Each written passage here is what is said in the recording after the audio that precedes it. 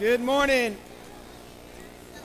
As we are all getting back to seats, there are different sporadic seats available. Let me ask if there are seats between you, can you maybe slide over one just to make sure there's room for two? There's some people standing in the back still. Thank you all. How exciting are Sunday mornings to worship Jesus, family? How good is this? Man, it is great. How exciting are baptism Sundays, church family? Yeah. Man, oh man, my name's Eric. I'm the lead pastor here at the Brook. And days like these are thrilling. They are the highlights of our year. You guys are in for a real treat in just a few minutes as we get ready for baptisms. I want to share with you a message that God has placed on my heart for all of us here. But before we do that, I want to pray. I just want to pray and ask for just God's help and for Him to speak to us, to be able to understand what He's sharing through me to you. All right? Can you do that with me? So let's bow our heads as I pray. Father in heaven, it is so good to be in this building, Lord. We know that no one here right now is at church, but everybody here is with the church. Lord, we know that the church is your people, not a building. It's not bricks and mortars. God, this place could be torn down, but your church will remain. And we thank you, God. Thank you for everything you're doing in our lives, in our community. Lord, thank you for all that you're doing in our nation, God. God, we know this has been a heavy week for many, Lord, as many of us just grieve and mourning the passing of our cultural icon here, Kobe Bryant and his daughter Gianna, and all of those aboard that helicopter crash a week ago today. And Lord, even as word was coming out as we were exiting our covenant family meeting, Lord, I know many of us were gripped and even led to a lot of sorrow for maybe even reasons we don't fully understand. And God, I think in our culture, Lord, and in our lives, there are moments like these that life just feels very delicate. As someone so seemingly is indestructible and driven and successful can be so suddenly taken away. And Lord, we just grieve with the family. God, we pray for your comfort over the Bryant family and to others who are victims of this crash. And Lord, we also know that it's moments like these that we're caused to think about more than just the here and now. Lord, we all know that each one of us is one breath away from eternity, Lord. Lord, we don't determine the day that we visit you, Lord. But Lord, we thank you that our lives are in your hands.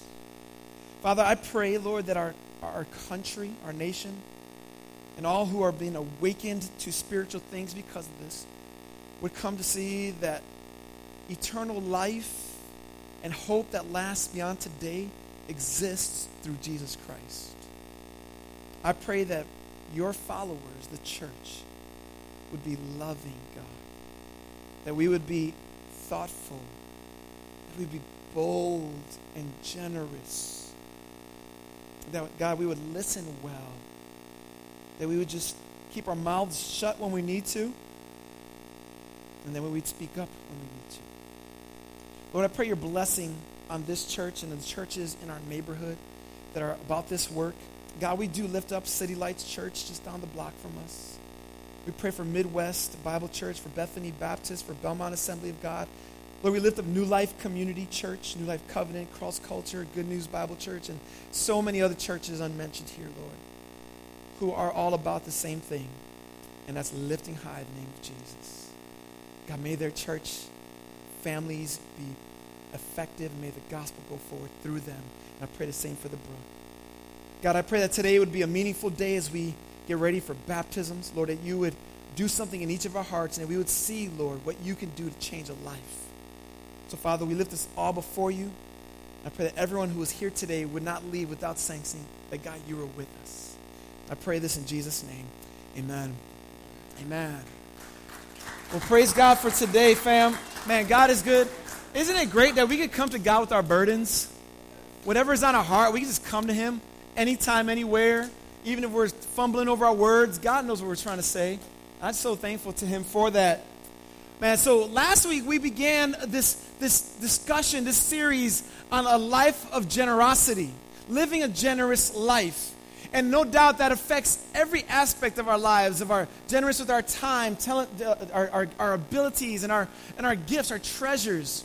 In particular, when we talk about money, a lot of times we're like, man, but don't talk about my money, right? Because generosity is something that gets to the core of our being. Even financially, all of us need money in our lives. We got bills to pay, right? We got things to buy. We got utility bills, school debt, car notes, mortgages, and the list goes on. It gets a bit depressing, right, the more we think about these lists. But these are realities to our lives. Yeah, all those students were like, yep. This is a reality. Last week we said, man, we need to gain a right perspective, though, of all these possessions, all our gifts, all our finances. And when it comes down to it, we came to see that God is the giver who gives all good gifts. But when we let money and the desire for riches govern our lives, we can become enslaved to it.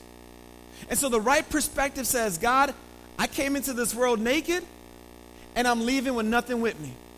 So everything I accumulate from the time of my birth to the time of my death, I lay it before you. Let me use this for you.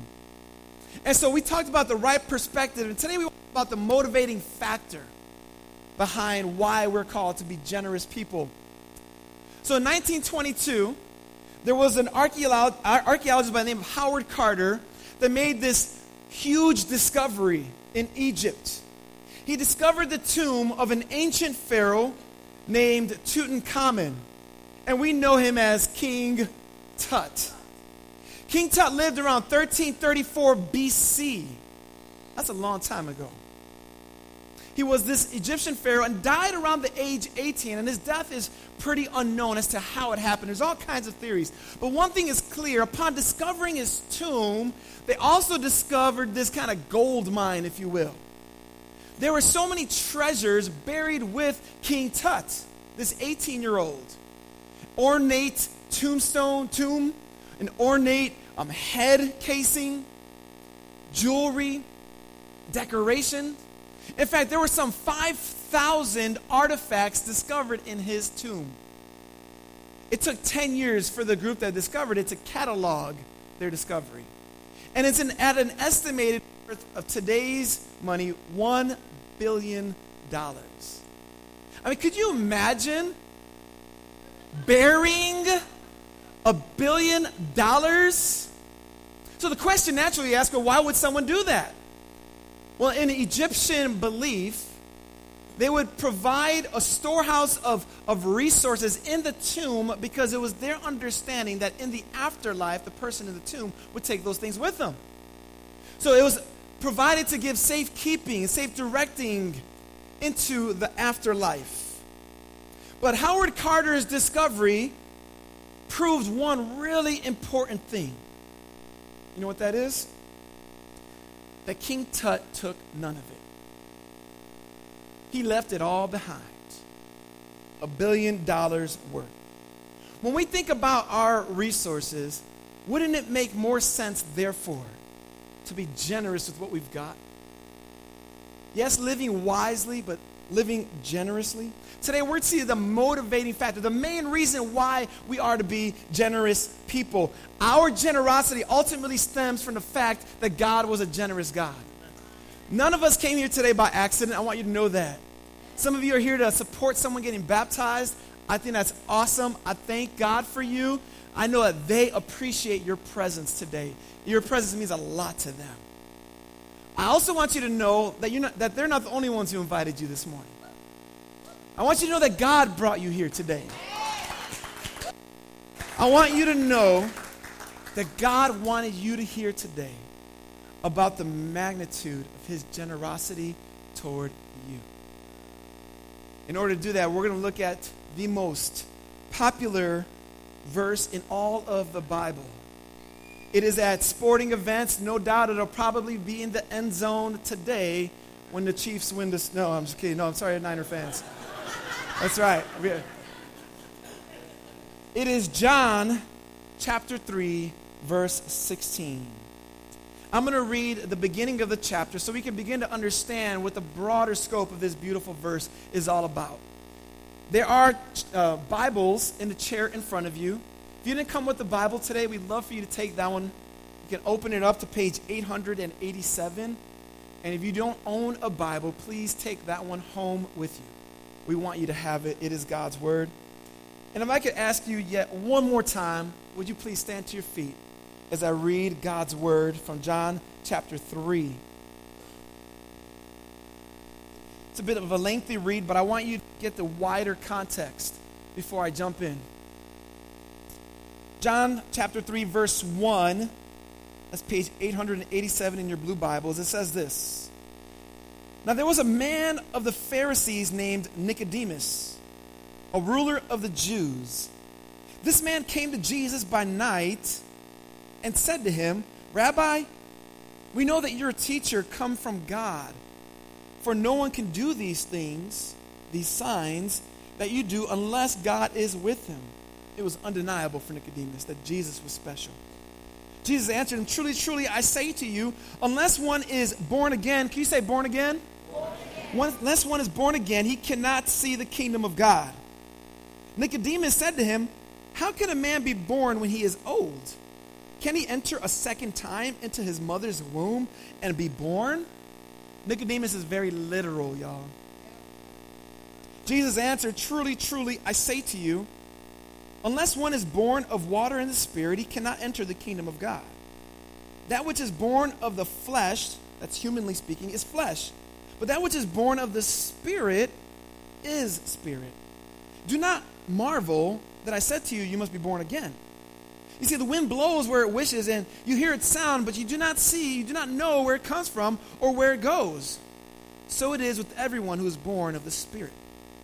When Nicodemus said to him, How can these things be? And Jesus answered, Are you the teacher of Israel, and yet you do not understand these things? Truly, truly, I say to you, we speak of what we know and bear witness to what we have seen, but you do not receive our testimony. If I have told you earthly things and you do not believe, how can you believe if I tell you heavenly things? No one has ascended into heaven except he who has descended from heaven, the Son of Man. And just as Moses lifted up the serpent in the wilderness, so must the Son of Man be lifted up, that whoever believes in him may have eternal life. And then verse 16. For God so loved the world that he gave his only Son, that whoever believes, can you say believes? Believes in him should not perish, but have eternal life. For God did not send his Son into the world to condemn the world, but in order that the world might be saved through him. This is God's word. You may be seated.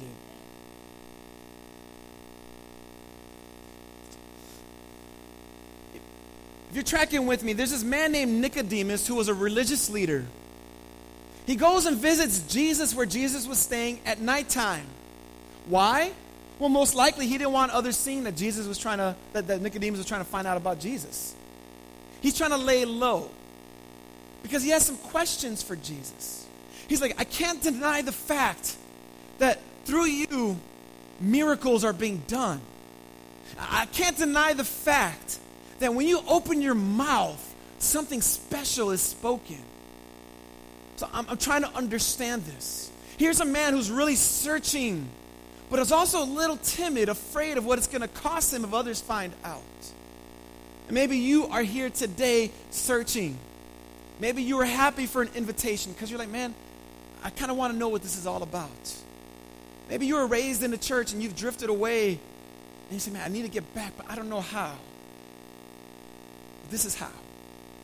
Jesus tells Nicodemus, he says, look, it's not about how you're born the first time, but the fact that you got to be born a second time. And Nicodemus is like, that's over my head, Jesus, because that sounds really biologically impossible. And what Jesus ultimately tells him, look, to be born humanly, everyone does that, right? But you got to be born spiritually. Jesus says it's through the water and the Spirit. See, the Holy Spirit is the one who God, he is God himself, and he regenerates us. He makes dead people live. He gives us a new life. He washes over us, consumes us when we put our faith in Christ. And basically, Jesus is like, look, when you look to me and believe in me, you will be born again. And then what Jesus does, he comes to verse 16, is like, let me summarize this. For God so loved the world that he gave his only son, so that whoever believes in him should not perish, but have eternal life. What we see is Jesus basically saying, look, your God, our God, this God who I am, human in human flesh, am a generous God. The first thing we see in John 3:16 is that God's generosity is driven by his love. It says, for God so loved the world. God loved the world. The word for tells us, okay, this is Jesus saying, this is how you believe. It's because of this. For God so loved the world. See, it begins with God. None of you came today by your own decision. You might say, well, no, I chose to get my clothes on. I chose to go to my car, and I chose to come here. To which the Bible would say, but who gave you the desire to choose that? For God so loved the world. The so says this much. He loved this much. This word love in the Greek language is agape. You may have heard it. There are a number of different kinds of words for the word love in the Greek language. Now, they all oftentimes are used in different ways and used of God. But this word agape speaks of a kind of love that comes from a deep affection and appreciation or a regard for someone. And so what Jesus is saying is God loved with this kind of love. He had an affection. His love is a generous kind of love. You see, God's love is not a thing to be earned, but a gift to be received, family. You can't get God's love by loving him more. You can't earn God's love by being a better person. You can't even get God's love by being here right now. And surely you can't get God's love by being in the baptismal waters. You get God's love by receiving it. And he's saying, God, I receive that gift. For God so loved. He loved this much. But who did he love this much? What does it tell us there in the passage? I want to hear it. What is it? The world. See, God is a great architect. I don't work with carpentry, but I know there's a lot of people here who do, men and women. And I know when you do something, when you remodel a room, or when you build a table or something, what do you do after it's complete? You take a step back and you admire that thing. People like me do that when we put together our IKEA furniture. It's the equipment. It's like, hey, if I got that, I'm going to admire this thing. Some of you are artists, right? You finish a painting and you just step back and you admire that thing. There's an appreciation. There's a regard that you have for that finished product. For God so loved the world, his product, what he put together. Now, what is it about this world? So I'm here to tell you it's more than just exotic animals that God loves. It's more than the breathtaking views, the jaw-dropping distant galaxies that we admire, or the planetary wonders. It's more than that God loves. It's more than cosmology, geography, and geology. God's love is about what we say is anthropology. It's about people. When it says that God so loved the world, it's not talking about the material things, although surely God loves that. But Jesus didn't come and die for the earth. He came to die for people. It's people that he loves. And the question is, why then? Because you and I bear his image. You were made in God's image. And actually, you are the capstone of his creation. So when God made man and woman, Adam and Eve, he took a step back and said, it is very good. And God loved the world, the people. See, as image bearers, we possess intellect and emotion and will and the ability to have dominion and subdue creation. But God's not ignorant of our real problem, though. Because he loves the world, but that's not where this verse stops. Yes, God is generous in his love, but he's got to be generous in his love for a reason, and the reason is that you and I don't want his love. See, in our actions, we've pushed God away. And in our hearts and our minds, and the Bible calls that sin. And sin is missing God's mark. It's saying, hey, I want to rule my life. I want to do life apart from God. Or God, I might add you in as a cherry on top, but I'm going to be the one to lead it. Every wayward thought that enters our mind, every ill word spoken, every action done is missing God's mark. And this is why we need God's love. You see, what the Bible teaches us is apart from God and Him intervening, what we all deserve is hell. Eternal separation from God. Eternal conscious punishment. The Bible doesn't teach a kind of hell that ceases to exist eventually. Because just as heaven goes on for eternity and it's eternal conscious joy and love and delight, hell is eternal conscious punishment and horror. And God, who loves us and has regard for us because we are His creation and bear His image, said, I'm not okay with you going to hell. So God's love is a generous kind of love. We also see in His generosity, He is also sacrificial. Because the next word says, He gave. For God so loved the world that He gave. He gave of something. What did He give? What does it tell us? For God so loved the world that He gave His only Son. You see, this is what God had to do. This is generosity. He gave of the only one that could actually create a bridge between us and God. And He had to give of Himself, His Son, Jesus Christ. This phrase, His only Son, is one word in the original language. And it's to convey the uniqueness of Jesus, who is truly eternal God and truly man. And only He then could step in our place as a human and pay for our sins as God. What wonder, man. That's the extent of God's love. You see, He gave His Son. No one took His Son.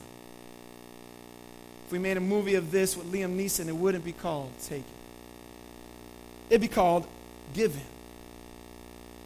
Because the Father gave of His Son, no one took Him away.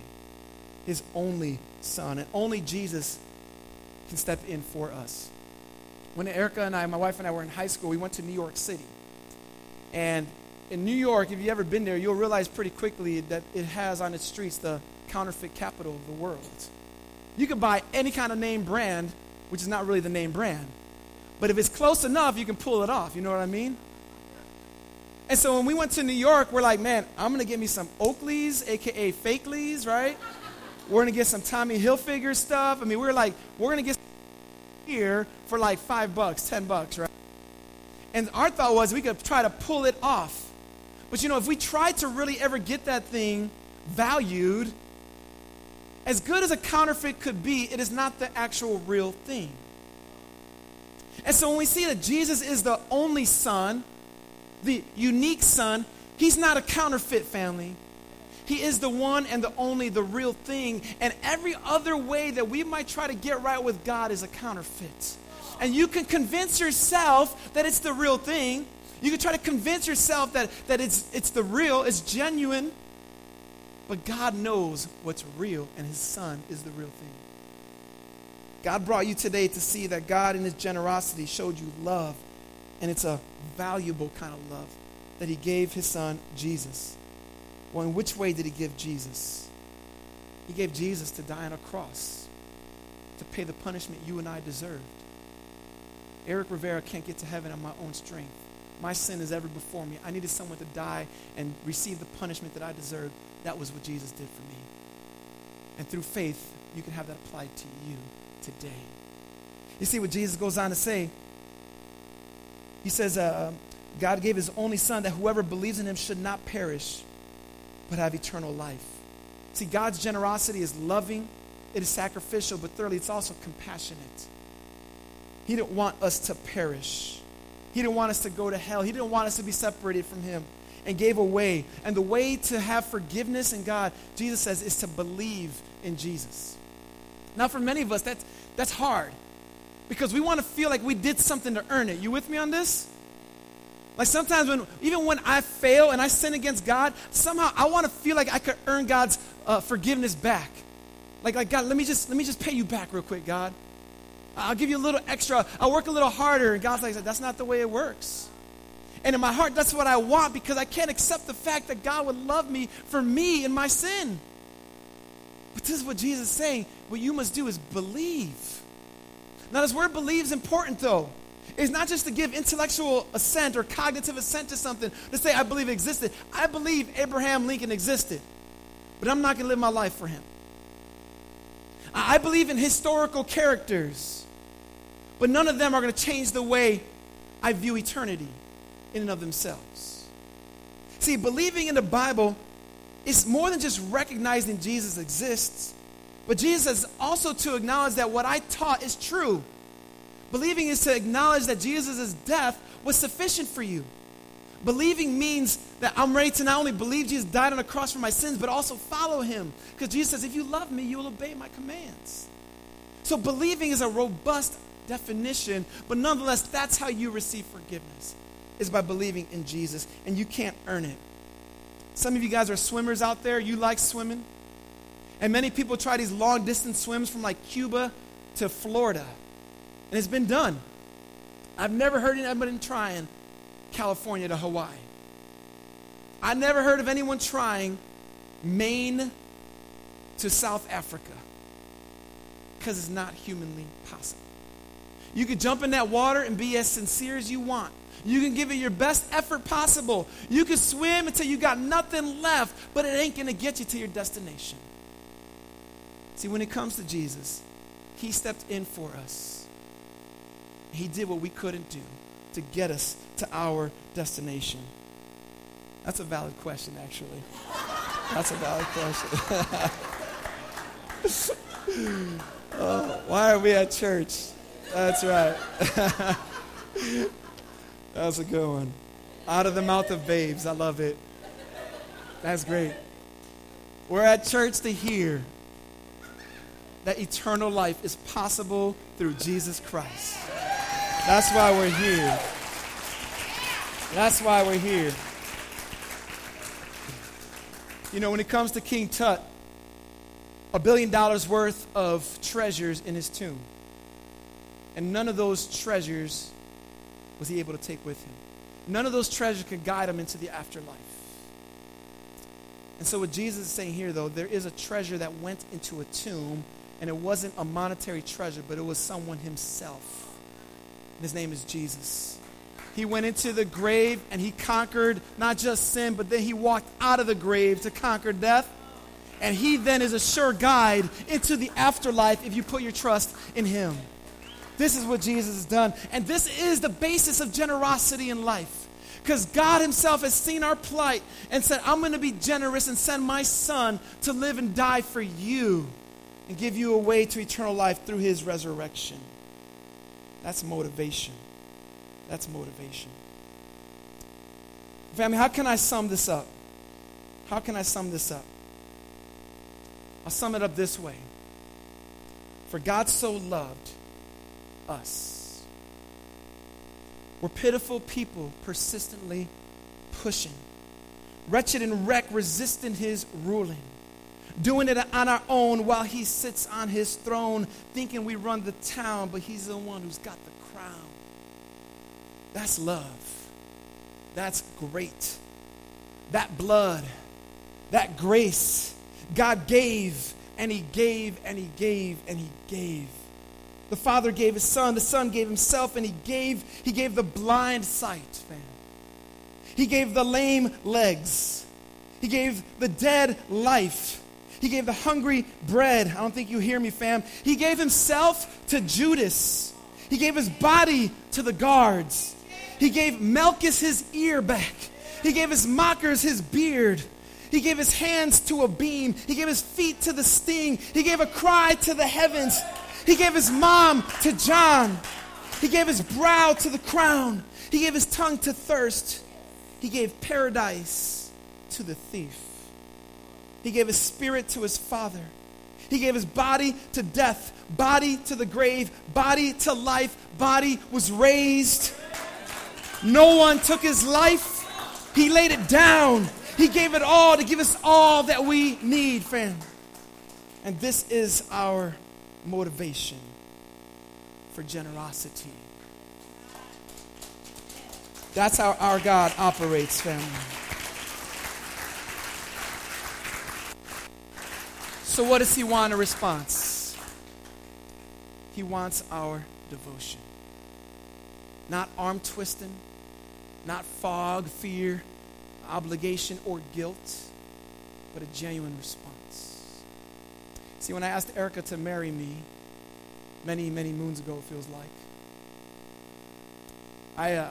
we were at a restaurant. I knelt down, had that ring in my pocket, and I asked her, and if I told her, I said, if I said this, I said, we've been dating a long time, and I just think we should do this next. It's kind of my duty as a next step. So should we get married? How she would respond to this? That wouldn't go over too well. I asked her yesterday, I said, hey, babe, do you remember what I said to you when I proposed? She's like, yeah. I was like, what did I say? She's like, will you marry me? That's true. I don't remember what I said. But I was motivated by more than just the fact that, hey, let's just do this because it's the next thing. I was motivated by my love for her, my desire to spend the rest of my life with her. I was motivated by what God has done in us and through us and what he could do through us moving forward. I was motivated by all kinds of things that had to do with my deep regard and affection for my then girlfriend to be fiancée. And so in the same way, God says, man, look at my generosity. I want you to respond, not simply because I should do this. God wants me to do it. But because I've so radically changed your life that you can't help but say, God, have all of who I am. Use my resources, use my gifts, use my time for you. And this is what God wants. That is the motivating factor in a generous life. If you come here today and you don't know Jesus Christ, if you have to put your faith in him, and my prayer is that today you would do that very thing. As we close here and invite up those who are getting baptized, I want you to know that those who are coming up right now don't have it all together. There are people who simply have acknowledged the fact that they need Jesus. They believe that Jesus died on the cross for their sins. And they want the world to know it. Baptism is an important symbol. It's a symbol that signifies death. Our death to our old self. That's why we put someone under the water as if buried. And we bring them back out to symbolize their new life found in Jesus when they put their faith in him. And those who are getting baptized are going to hear us ask them in the water, have you put your faith in Jesus, and is it your desire to follow him? And they've already told us their answer numerous times, which is yes. And then we'll say, by this profession of faith, we now baptize you in the name of the Father, the Son, and the Holy Spirit. But before we bring them into the water, I want to bring them up on stage because you got to hear what God has done in each of their lives. You guys excited for that? Yeah, can I bring up Jenny Amsey, Vinny Leota, Valentina de la Cruz, Anthony Oyola, Zach Turrentine, and Samantha Scarrett. Come on up.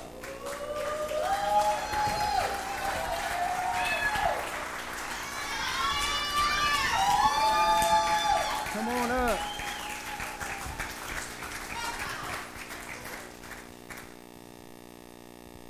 This is really exciting.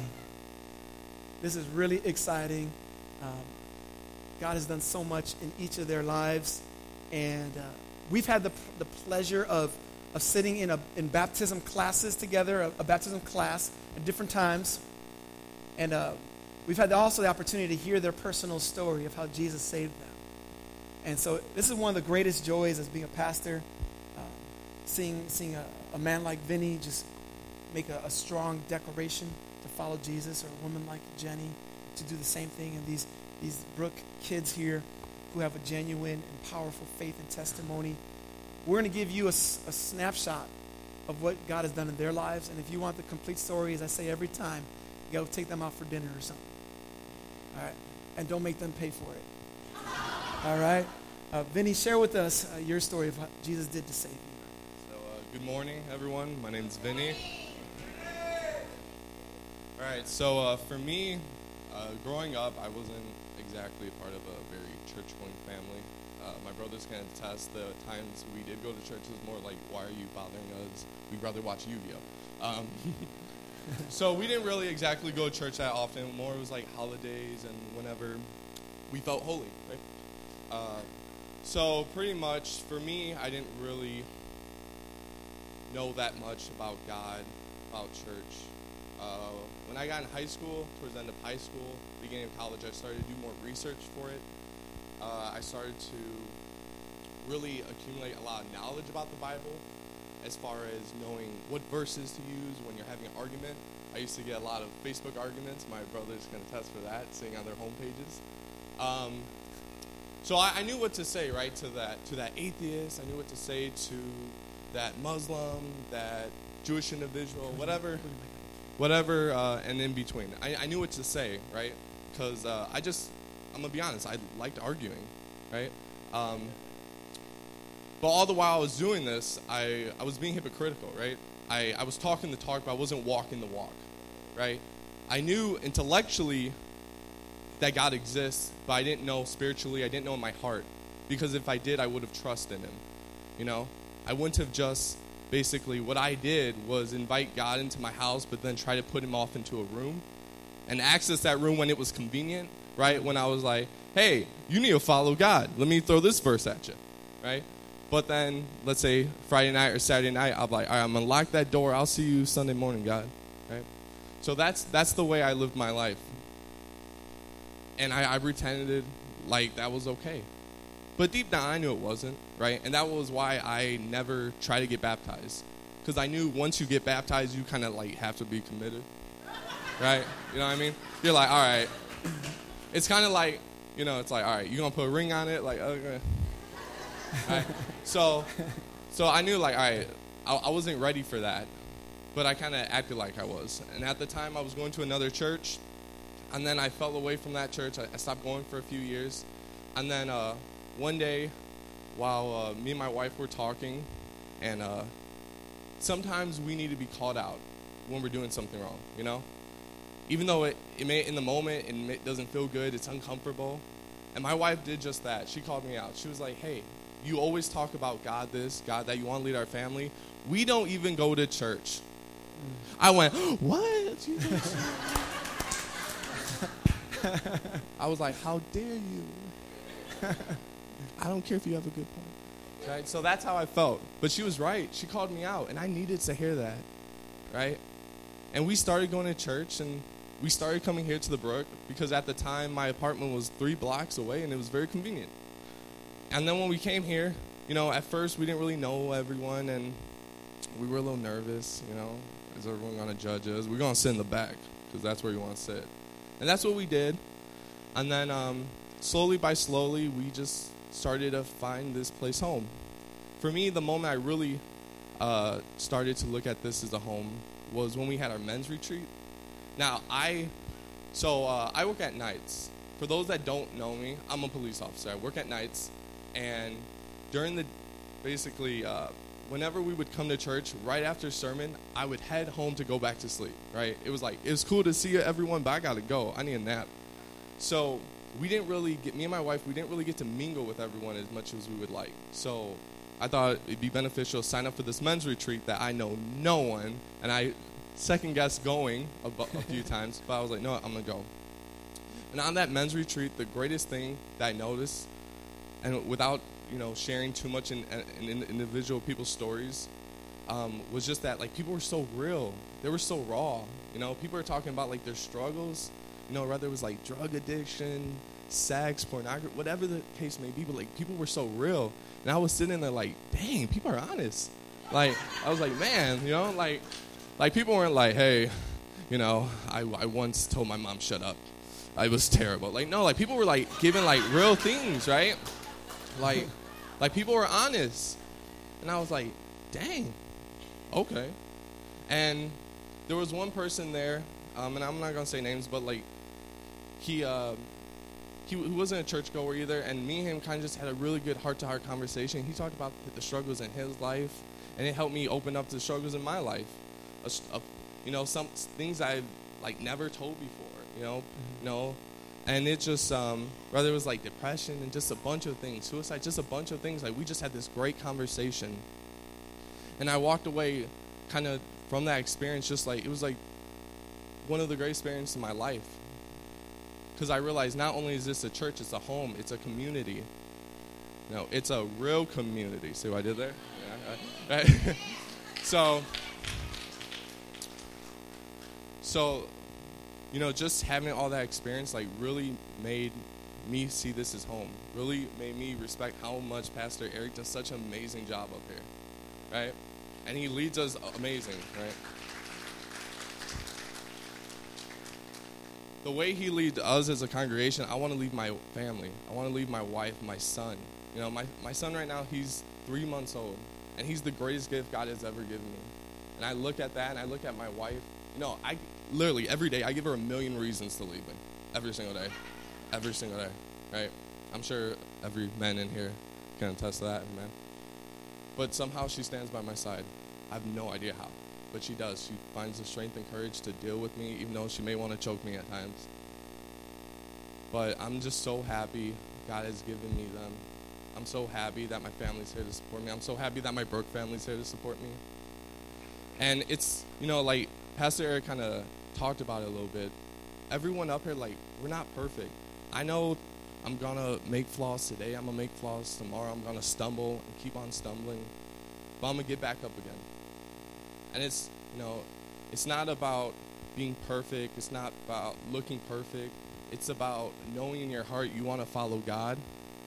It's about trusting in God. It's about having the faith to say, I'm going to do what God wants me to do, even if it's a little uncomfortable for me at times. And that's just all I am. I'm an imperfect person living for a perfect God.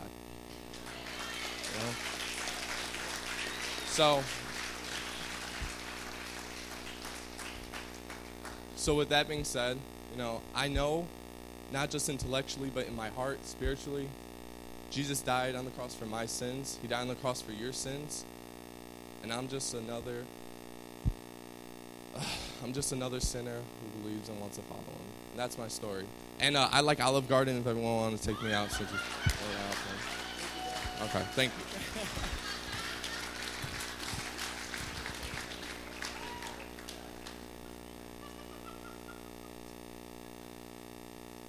Hi, everyone. My name is Jennifer. Sorry, I'm a little shy.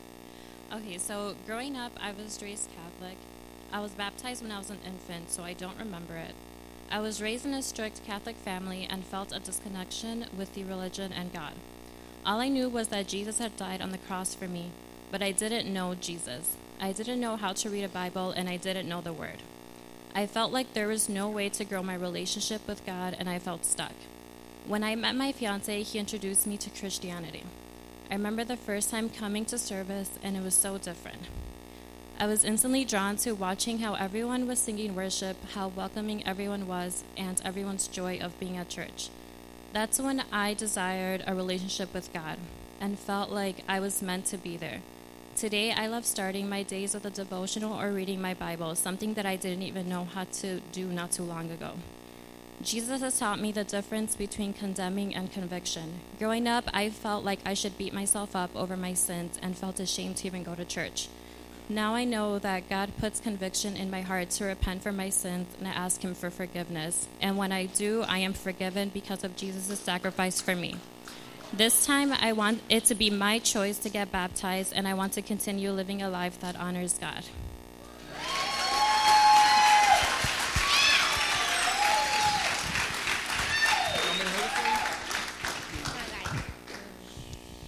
Hello, my name is Samantha Scratt, and I am 10 years old.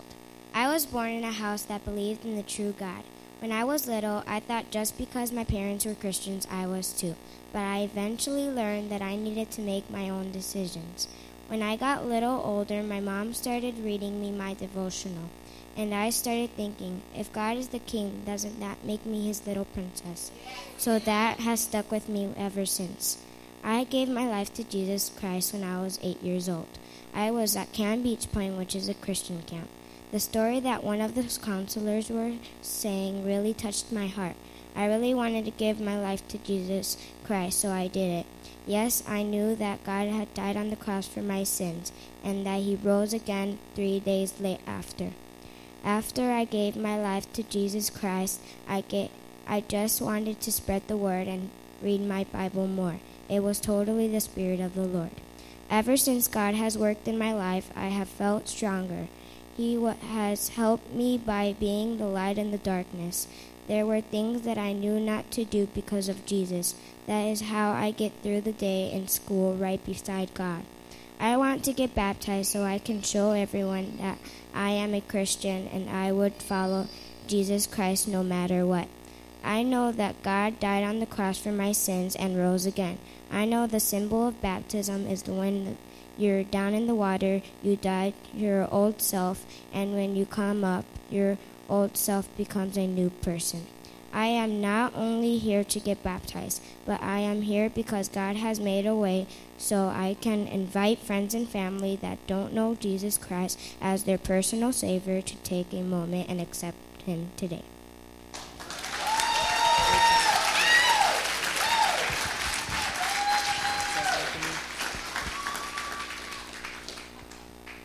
Hi, my name is Anthony, and I was raised in a Christian home. My parents and others shared the gospel with me many times, and when I was 4 years old, I accepted Jesus in my heart. Right around that same time, I began to have nightmares, real bad ones, the kind you don't forget. They got me so scared that this brought me anxiety. I couldn't sleep. Sometimes I couldn't go to school. I couldn't even be alone in a room. And this went on for 3 years. During those 3 years, my parents, pastors, godparents, principal, teachers, family, and friends prayed over me.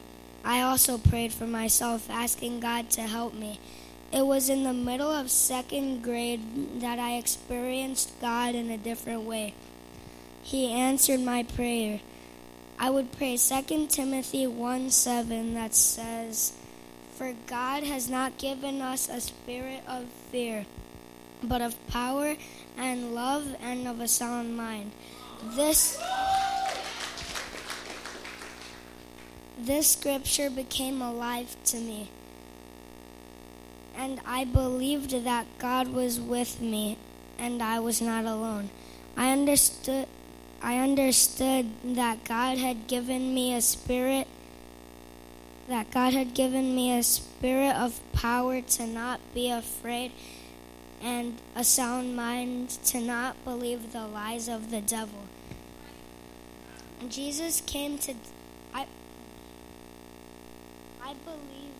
I believed Jesus came to die on the cross for my sins, and even at 4 years old, I understood that I was disobedient and needed to repent, and I needed God's forgiveness. And at 7 years old, I understood that Jesus also died to set me free from my fear and that I can trust Him.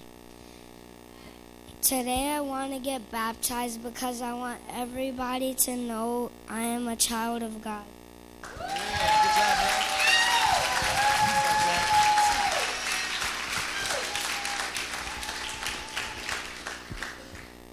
Good morning, Brook family. It is hard for me to remember life before Christ because I was attending the Brook since I was 4 years old. Christ has done a lot in my life, like giving me a great, caring, and supportive family, including my Brook family. He also brought me here wanting to be baptized. I am only 9, but I can say without a doubt that Christ died on the cross for my sins. My mom told me that life as a Christian will not always be easy, and I know that's true. She also said that Satan will attack every chance he gets. He attacked me plenty of times, but I address him with 11 words. Satan, get behind me, for I am a child of God.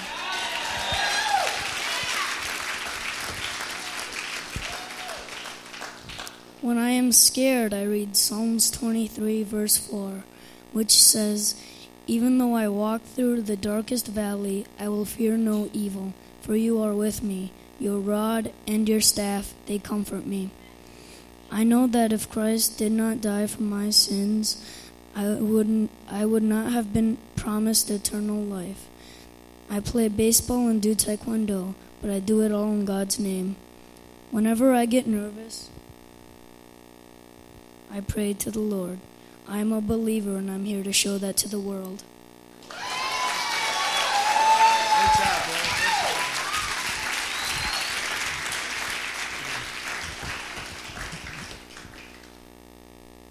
I can't remember exactly when I put my trust in God, but I remember that I was little, maybe like 4 or 5 years old. That's when I believed that Jesus Christ died on the cross for all of my sins and rose from the dead.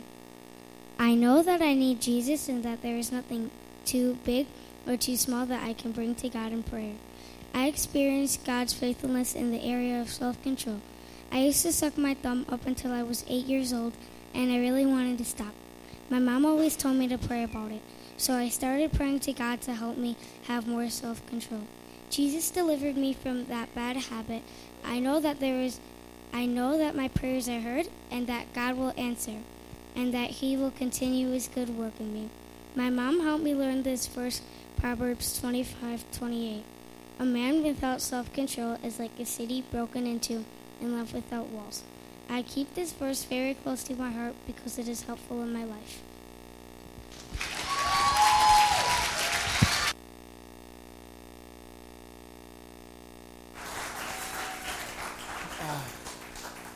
Thank you all for your courage to stand up here in front of all these people. There's a lot of people out there, isn't there? Yeah. Well, I want to pray for them, and then we're going to enter into the baptismal waters. Let's pray. Well, Father, we praise you, Lord, for each one of the 6 people up here.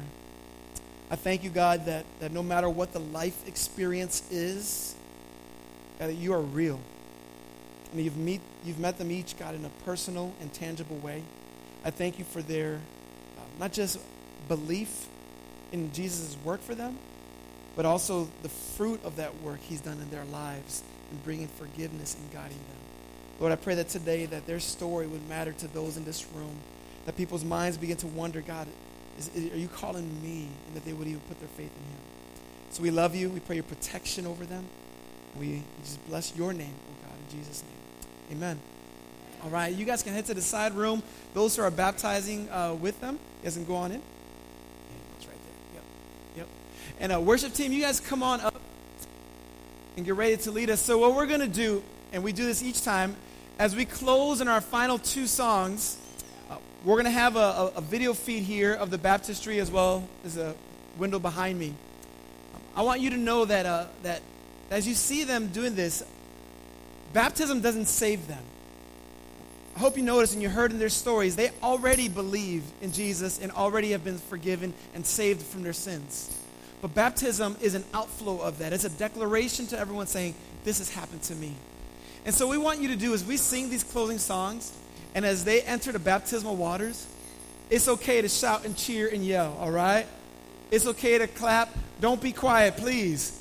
Let's give God all the praise and all the glory. Let's celebrate what He has done and is doing in each of their lives. Would you rise to your feet as we lead and close in these final 2 songs?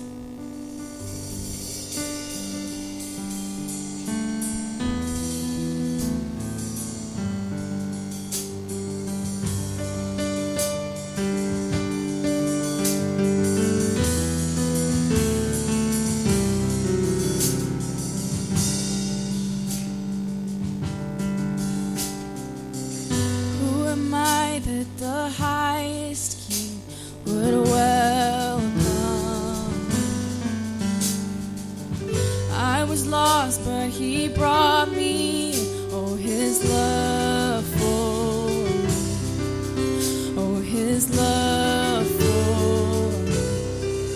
Who the Son sets free, always free indeed. I'm a child of God, yes I am. Let's give God a shout of praise for all that He has done. Hallelujah.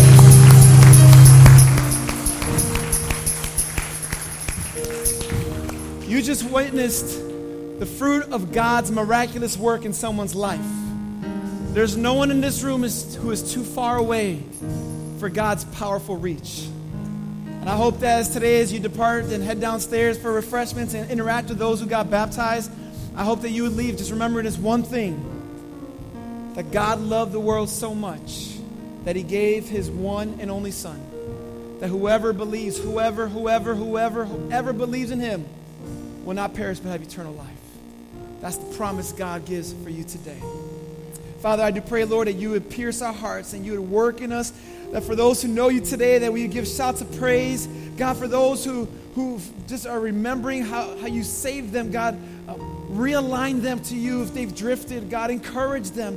And for those who are far, God, draw them back. We pray in Jesus' name. Amen. I want to give you this blessing. I want to give you this blessing from God's word. The Lord your God is with you, and he is mighty to save. He will take great delight in you. He will quiet you with his love, and he will rejoice over you with singing. Zephaniah 3:17. This is God's blessing over you. You are dismissed. Please join us downstairs for refreshments.